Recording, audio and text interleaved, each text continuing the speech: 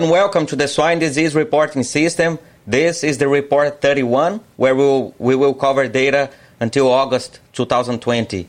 My name is Daniel Linhares with Iowa State.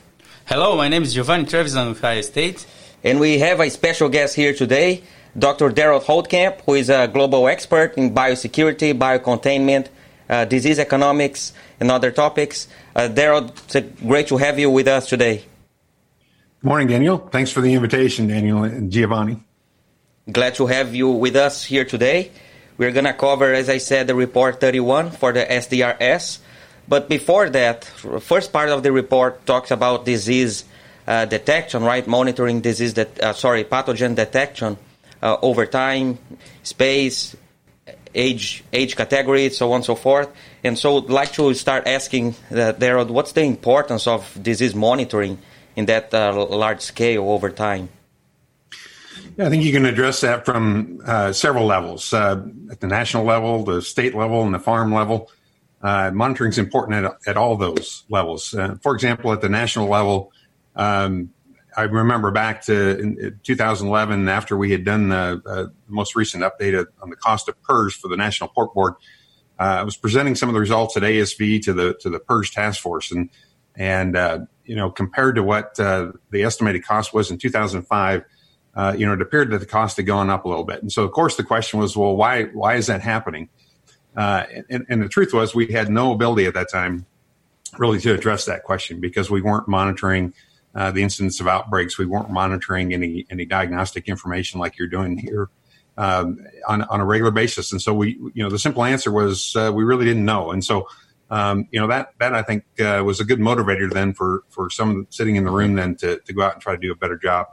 And I think, another example at the national level where I think monitoring makes a big difference is just being able to tell if we're making progress or not for things like biosecurity.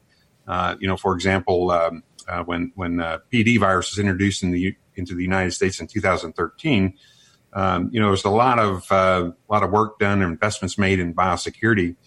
And I think, what we were able to do by being able to sort of monitor the incidence through, Bob Morrison's efforts at that time, we could tell that the incidence of PRRS went down in response to that. And it has stayed down really since then. And so it was a good way to sort of confirm for everybody that was making these big investments that, it was making a difference. And so, and then the last thing at national level is there's been some discussions recently about the possibility of maybe even trying to eradicate PED virus now, and based on the relatively low incidence of that. And so again, without having the ability to monitor that, we would really just kind of be guessing at whether or not it might be the right time for something like that. At the state level, it serves as an early warning system. Are there things that are changing that we need to be paying attention to? And so it has value there as well. And then finally, at the farm level, monitoring there, really trying to understand what disease is doing in our system. How much is it costing us in terms of lost productivity? It's very difficult to make investment decisions. How much time, resource, and other money to invest in reducing disease if you don't know what it's costing you. And so you have to have some ability then, I think, to be able to monitor disease at a herd level, just to know what to invest to reduce the disease. So it feeds a lot of information, making easier for people to make decisions based on data, right? That's right. Getting more into the weeds here, and in the first page of the report where it talks about detection of PRRS virus RNA over time by PCR, right? And so, Giovanni, in this page here with the PRRS data, it shows that the detection level it's within the expected for this time of the year based on the forecasting models. And so what else would you like to highlight here from this page? That's correct. The detection of PRRS virus is in the downward side of the curve for expected for this period of the year, and we are reaching that point where we expected to go upward.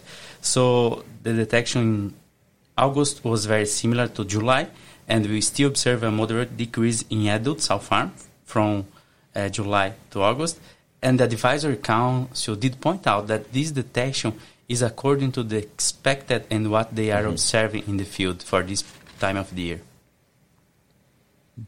Derald, talking about PRRS detection here, in your point of view, your opinion, how effective has the swine industry been on managing PRRS virus? We hear a lot of people saying, PRRS is still causing problems, PRRS is still a bad disease going on, but from your perspective, how effective has the industry been 30 years now, right? Yeah, that's a good question, Daniel. Unfortunately, we had an opportunity a few years back here now to update the cost of PRRS. It's something that back in 2014, the National Pork Board had a fairly major strategic planning activity or session. And one of the goals that came out of that was to reduce the cost of PRRS by 20% by the year 2020. And so I was contacted by the Pork Board to do let's say it wasn't a full-blown reassessment of the cost of PRRS, but just to update, provide some estimates on how the cost might be changing. Mm-hmm. And so we did that. The last one we did was in the fall of 2018. And by the way, these were done for Pork Board's internal purposes. They're published in a National Pork Board report, but not in the peer-reviewed literature. But the last update we did was in the fall of 2018. And so we were looking for, what has changed since 2010? And I think that gives us what we found there kind of gives us a sense for whether we're making progress and why we're making progress with PRRS. And there were really three major things that it looked like were going on. One was, overall reduction in the cumulative incidence of outbreaks every year. So that was number one. Number two was a shift away from elimination to control. And so what that essentially looked like is, if you look at the reports from the Swine Health Monitoring Project, you can very clearly see that the percentage of herds that are in Category 4, the negative category, that would only get there if they were established negative or had eliminated the virus, that the percentage of herds in that category has steadily gone down, and the percentage of herds in what we consider the category where your destination is if you're going to try to control the virus, which is positive, stable, Category 2, the percentage of herds in that category has gone way up. So producers and veterinarians over time have sort of moved away from trying to eliminate the virus and moved towards just trying to control the virus, with the idea that if they do have an outbreak in those herds that they're controlling the virus, then it's not going to be near as severe as in a herd that's negative for the virus. So there's some immunity there. And so that's the one, the two kind of things that have happened in terms that affect the percentage of herds that are affected versus unaffected by PRRS virus. And then the third thing that happened, or that seems to be happening, is that there are improvements in managing these positive stable herds.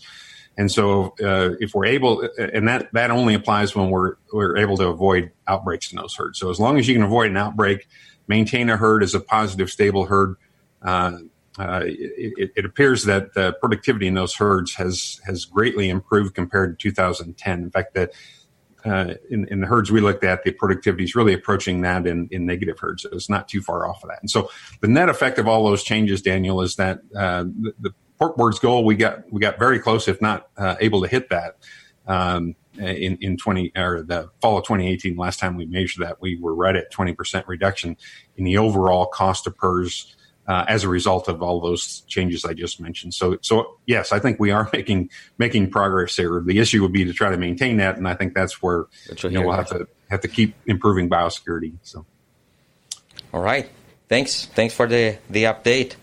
So moving on here to the second page, topic 2, where we're going to talk about detection of RNA of enteric coronaviruses by PCR.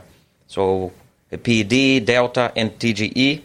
And Giovanni, from very similar to the PRRS picture here, if I understand correctly, those detection of those pathogens it's in the lower boundaries there as expected within the forecast parameters. So what else would you like to highlight from this page? That's correct. We are in the downward side of the curve for this time of the year. And as we look for this on the state level, our monitoring at the state level is within the expected baselines for this time of the year. But the Advisory Council reminds us to watch closely to monitor animal health in the herds as we go towards the colder months, where we could have a higher number of outbreaks and detection of these agents. Yeah, and that brings back to what Derald was talking about, the importance of biosecurity. So Derald, both for PRRS and for PED, those are kind of seasonal diseases, where in the summer months we have lower detection, fall, winter, higher detection, then summer lower again. So we're in that point of time where detection it gets as low as it can get compared to the previous years. And so if the history repeats itself in the following weeks or months, detection is going to go up for PRRS, and for coronaviruses. So in your mind, what message how can we help the industry to kind of break that cycle and keep those down instead of going up? How can we break that cycle and beat the odds and keep that detection low? Yep. Yeah. Well, of course, the main tool that we have to work with then is biosecurity there, right? To try to prevent the introduction of virus into these herds. Now, once it's there, of course, there's lots of management strategies that we need to focus on, vaccinations and controlling the environment and all those. But I think really focusing on biosecurity this time of year is always a good idea. And unfortunately, I'm really becoming an advocate that biosecurity requires hand-to-hand combat. It's not something that you can rely on just lists of practices to know what to do. Every production system is different. Every farm is different, and you really have to look at the steps in the production processes. Like, for example, how they raise and deliver and enter gilts into the herd, or how they produce and deliver and enter semen, or how employees enter the farm and what they're doing when they're away from the farm. You have to look at all those processes, and that's where the hand-to-hand combat comes into play there. And what you really need to do is assess where the hazards are. And again, these are going to be specific to each system, specific to each farm. And that's not something you can start doing in the fall. That's something you got to be doing year round, so that as we come to this time of year, then hopefully by now you can identify some control measures to deal with those hazards. And so this is the time of year to be implementing those. And some producers have taken the approach of doing things seasonal, like biosecurity practices that are more seasonal. I think for most of them, you're probably better off once you get them implemented and people are doing what you expect them to do. Probably just continue those, but rather than trying to drop them during the summer months and then pick them up. But there are some biosecurity practices that cost a lot of money. And you may not want to do those year round, so that's fine to do them seasonally. But I think this is the time of year to be really thinking about that. But again, biosecurity is not something that you can do just once a year. It's an ongoing process. So, anyways, to break the cycle, you believe it's not vaccine, it's not anything. It's biosecurity, biocontainment can do it, right? For those viral diseases at least. Yeah, that's right. I think especially for PED virus, it's when it really gets down to it, vaccinations may have a role in helping that, but it really does come back to biosecurity. All right, and good message that biosecurity is year round, not just in the fall or beginning of the fall. It's year round. All right. So moving forward here to the topic 3 of the report, detection of mycoplasma pneumonia. DNA by PCR. And Giovanni, the seasonal trend for mycoplasma is a little bit different than that of PED and PRRS, where we're in the period of the year where it's on the rise, right? Mycoplasma, but it's still within the expected boundaries of the forecast model. So, what else would you like to highlight for the audience here in terms of mycoplasma detection? Oh, that's correct, and we did not have any other additional comments from Advisory Council. Besides that, we are seeing that in the field, and it's according to the expected for this period of the year. Okay. And so, Derald, talking about mycoplasma and economics, in your opinion, is it worth it to move to eliminate mycoplasma from the herds, be aggressive on mycoplasma elimination? Is control enough? How do we approach that with producers, veterinarians? Yeah, so That's really an individual farm, individual system decision. But overall, I would say that it looks to me like that in many cases, and I'll say most cases, it is a good economic decision.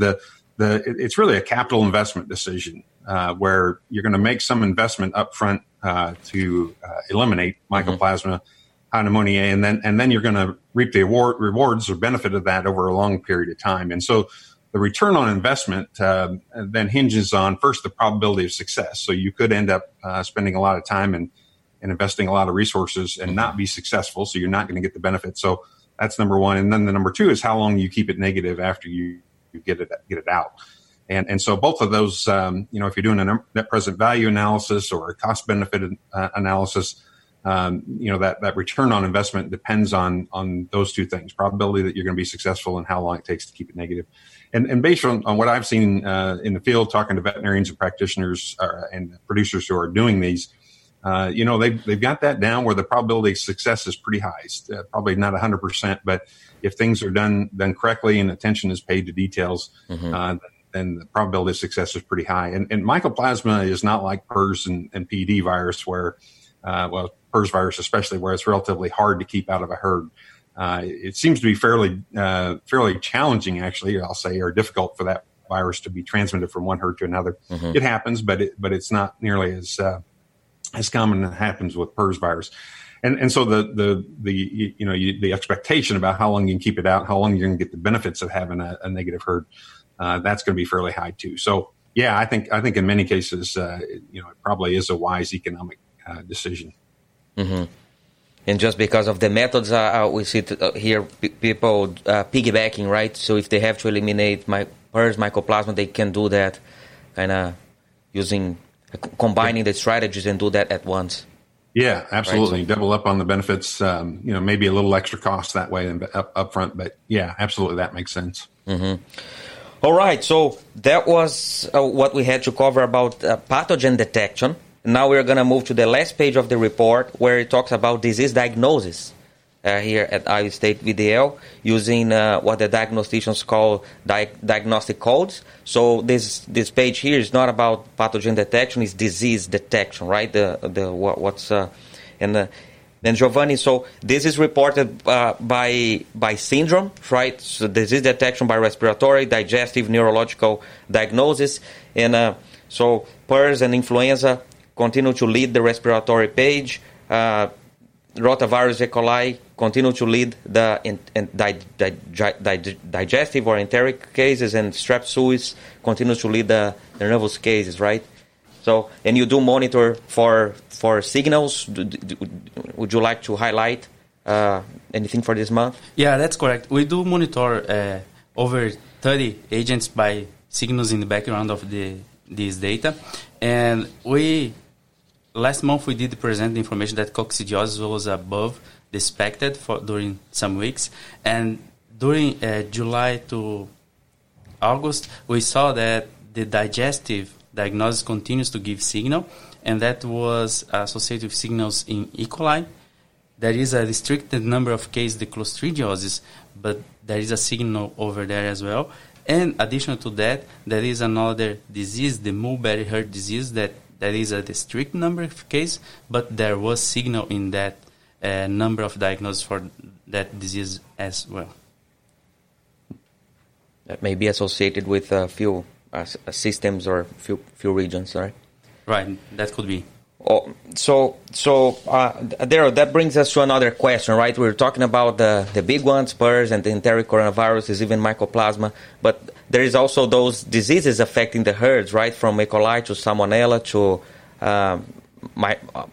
other types of mycoplasmas. And so how do you approach that with producers in terms of how do you manage those diseases? Probably not eliminate because they're so endemic, but still, how do you control? How do you manage those in general? How do you approach that? Well, yeah, you're right. Those are all diseases that are ubiquitous, and so you're not going to be. They're not going to be the focus of biosecurity to try to keep them out because they're just going to be there, and so then you're left with managing both the immunity of the pigs, in some cases antimicrobials or other pharmaceuticals, and then just sanitation, right, and your basic management of the environment. So, it's always good, I think, to go back to the epidemiological triad, where you got the pig who is the host in the environment, and then you got the pathogen themselves, and you've got all those interactions. And so, of course, that's going to be specific to each individual pathogen, but I guess in the short amount of time we have, that maybe better stop it with that answer. Yeah, no, but good example to go back to that triad and understand the interactions and understand what can you do in terms of environment, manage immunity, and sometimes tackle the pathogen itself with some health tools, right? Mm-hmm. So great discussion. What else, Derald, your final message to our listeners regarding today's discussion? Yeah, well, I've been giving a lot of thought lately here to how the swine industry manages infectious disease compared to how we've been managing with COVID, and I think it's really rather interesting. At the end of the day, I've come to the conclusion that I think I'd rather be a pig. Just a couple of examples of why I think we do a better job of managing infectious diseases in pigs than we've done with COVID.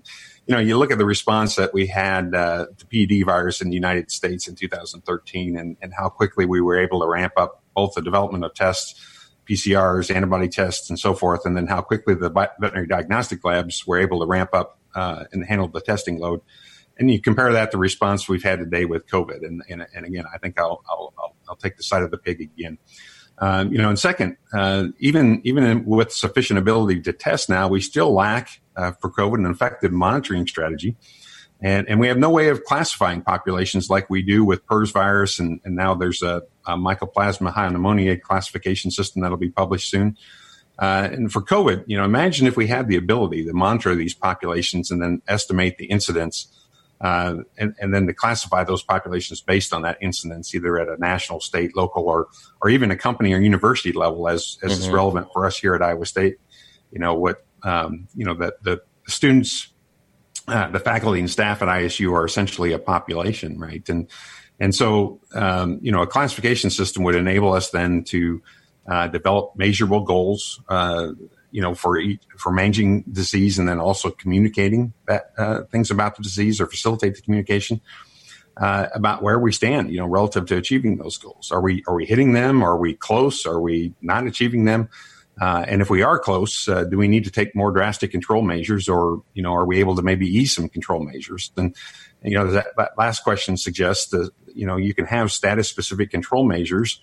And so that everyone knows what to expect, right? And it's not just all of a sudden somebody announces something and all the bars have to shut down again. And so it's today it's very hit and miss. And so what that would require then is estimating the incidence would require a coordinated effort, and you can't rely on voluntary sampling. Unfortunately, you'd have to, there'd have to be some sort of random sampling of the population. Now, granted, with pigs, when we tell them we're going to sample them, they don't get a say, whereas people do. But I still believe that can be managed. But today we're relying entirely on voluntary testing and reporting as well. So you get both of those. Some people get tested, and that doesn't always get reported. And so we're stuck with relying on statistics like the positivity rate, which is primarily a function of who decides to get tested. It's not a really good indicator. And then hospitalization rates and death rates are probably good indicators, but they're lagging, right? So it can be 2 weeks, 3 weeks, even a month before we see if things are changing. So that's not really sufficient either. So just to wrap up again, I think it's very interesting, I think, just to follow this and try to glean some lessons from it. But at the end of the day, I think, swine producers and veterinarians kind of deserve a pat on the back. And really, I think it's, so for me anyway, it's highlighted just, how effective we have been. I mean, there's a lot of work to do, but things like the Swine Disease Reporting System, like you and Giovanni and Edison are doing, I think, contribute a significant amount to that good track record that we have in the swine industry for managing infectious diseases in pigs. So kudos to you. And again, I think a pat on the back for all swine veterinarians and producers. Yeah, a lot of times people focus on the negative things, right? But it's a good reflection to look back and see how sometimes effective the population sciences veterinary medicine, preventive vet medicine has been, right, in terms of characterize disease incidence, prevalence in farms and make decisions based on that, right? Make decision trees, contingency plans, all based on those metrics. You look at the human side, as you said, there are some challenges, but people are pretty much close to the dark, right, regarding disease activity in the population and what can you do. Yeah, I think that's accurate reflection. Sometimes we feel like we're in the dark there. So yeah, I think there is certainly a lot of room for improvement there. All right. Well, that's what we had for today. Great conversation. Thanks again for joining us, and have a good rest of your day. Thank you. Thank you. Turn it on soft and low, baby, let's go.